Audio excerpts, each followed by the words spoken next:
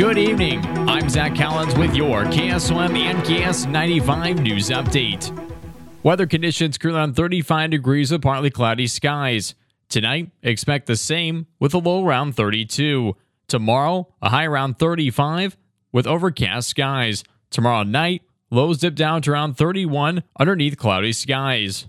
The Atlanta Community School District Superintendent Beth Johnson released a statement to Trojan parents today, stating that there was a threat made at Atlantic High School. The threat was made by a high school student. Atlantic police officers were contacted and investigated the situation. Law enforcement reviewed the incident, and it has been resolved. Superintendent Johnson wrote in a statement, quote, "Thank you for your understanding of this matter. We will work to keep all students safe, and we also work to keep parents informed of serious situations," end quote. There are no further updates at this time. A bill increasing penalties for swatting calls is going through the Iowa legislature. The bill would make penalties for reporting false information to law enforcement and first responders more severe. The House Panel Safety Committee passed the bill on Wednesday, opening up for debate on the House floor. There were at least 30 fake reports of threats to Iowa schools in March of last year alone. The Crescent School District was one of those targets. On March 21st at 10:30 a.m., a fake active shooter threat came in, reporting a shooting at Crescent High School. After consulting with the Iowa Department of Public Safety, it was determined that this incident was part of a statewide quote-unquote swatting call to 30 police departments across Iowa. The Adams County Sheriff's Office released its latest arrest report on Wednesday, January 24th. On January 1st, Adams County deputies arrested 42-year-old Ross Mendenhall of Corning for OWI and interference with official acts. Authorities transported him to the Adams County Jail and released him after he posted a $1,300 cash bond. On January 5th, Adams County deputies arrested 36-year-old Daniel Reyes of Lenox for driving while barred, for being a habitual offender, and no SR-22 on file. Authorities booked Reyes in the Adams County Jail and set his bond at $2,000. On January 12th, Adams County deputies arrested 57-year-old Kelly Malone of Corning for driving while suspended. Authorities issued Malone a summons to appear. An Omaha man faces assault charges in Mills County. According to a Mills County arrest report, deputies arrested 36-year-old Laydell Ruiz Montoya on Tuesday near the 40-mile marker on Interstate 29 for assaulting a law officer, no injury, and public intoxication. Deputies transported him to the Mills County Sheriff's Office and held him on a $1,300 bond. On January 18th, deputies arrested 49-year-old Daniel Michael Wiley of Glenwood for an OWI first offense. Law enforcement transported Wiley to the Mills County Jail and held him on a $1,000 bond. On January 20th, deputies arrested 21-year-old Chadwick Justin Taylor of Windsor, Missouri for OWI first offense. Authorities transported Taylor to the Mills County Jail and held him on a $1,000 bond. On January 24th, deputies arrested 61-year-old Jeffrey Richard Pave of Emerson on a warrant for failure to appear for a probation violation. Officers transported Pave to the Mills County Jail and held him on a $2,000 bond. One person was killed in an accident involving 3 semis in Buena Vista County. The Iowa State Patrol says the crash happened around 7:40 p.m. on Tuesday on Highway 71 and Highway 7. Authorities say 63-year-old Humberto Aldero Valdez of Storm Lake died in the crash. According to the Iowa State Patrol, a 2013 Mack semi driven by Aldo Valdez westbound on Highway 7 failed to stop at an intersection and struck a 2023 Freightliner traveling north on Highway 71 and driven by 56-year-old Cedric Lamont Patterson of Roxy, Mississippi. The Freightliner trainer then sideswiped the trailer of a northbound 2021 Volvo TT driven by 37-year-old Dante Martes Santo Watson of Des Moines. Patterson and Dante Martes Santo Watson escaped injury. Humberto Aldero Valdez was ejected and died at the scene.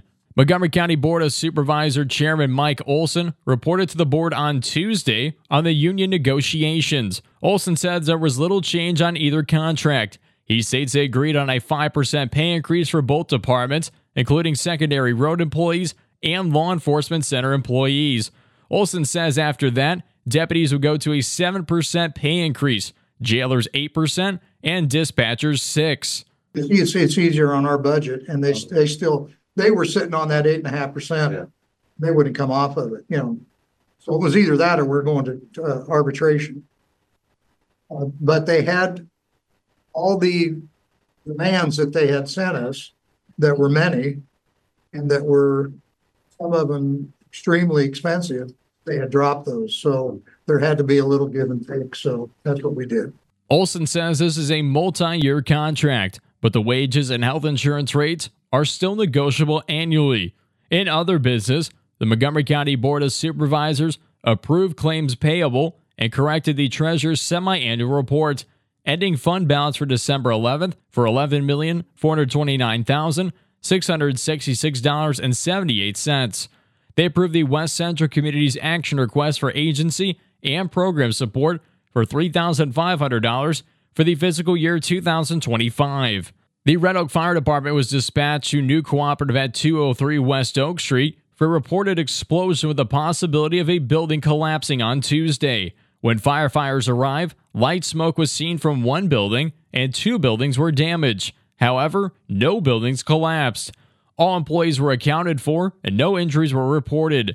The fire was located in the North Pit building containing the grain belt system, with the new grain storage building on the west side of their complex. The fire was quickly extinguished. Grain processing areas were checked and no other fire was located. 2 outbuildings, a grain leg system, and a grain belted sustained damage. The dollar amount of the damage is currently unknown. The assisting agencies were the Stanton Fire Department, Montgomery County EMA, Red Oak Police Department, and Montgomery County Communications. Some plant-based companies have started to call their food eggs. Senators want to make sure that any food products labeled as eggs actually come from a bird. Iowa Republican Senator Joni Ernst and Pennsylvania Democratic Senator John Fetterman introduced the Consistent Egg Labels Act, which aims to do that with nationwide enforcement. To kind of push back against these non-egg, vegan or plant-based products that are calling themselves eggs.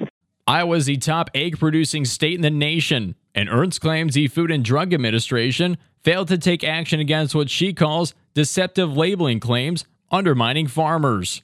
What we want to do is create clear guidelines for the FDA to ensure that any product labeled as an egg is actually coming from poultry. The North Central Poultry Association praises the bill, saying alternatives do not match in nutrition, functionality, and taste. Ernst says transparency is needed.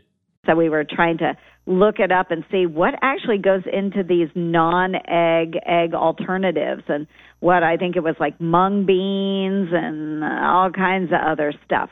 That certainly is not an egg. So John Fetterman and I are stepping up and we're saying, you know what, if an egg's an egg, let's call it an egg. And if you're not an egg, you're not going to be called an egg. That's Senator Joni Ernst, an Iowa Republican. For news, sports, and more, check out our website at westerniowatoday.com. I'm Zach Callens with your news update on KSOM and KS95. ABC News is next.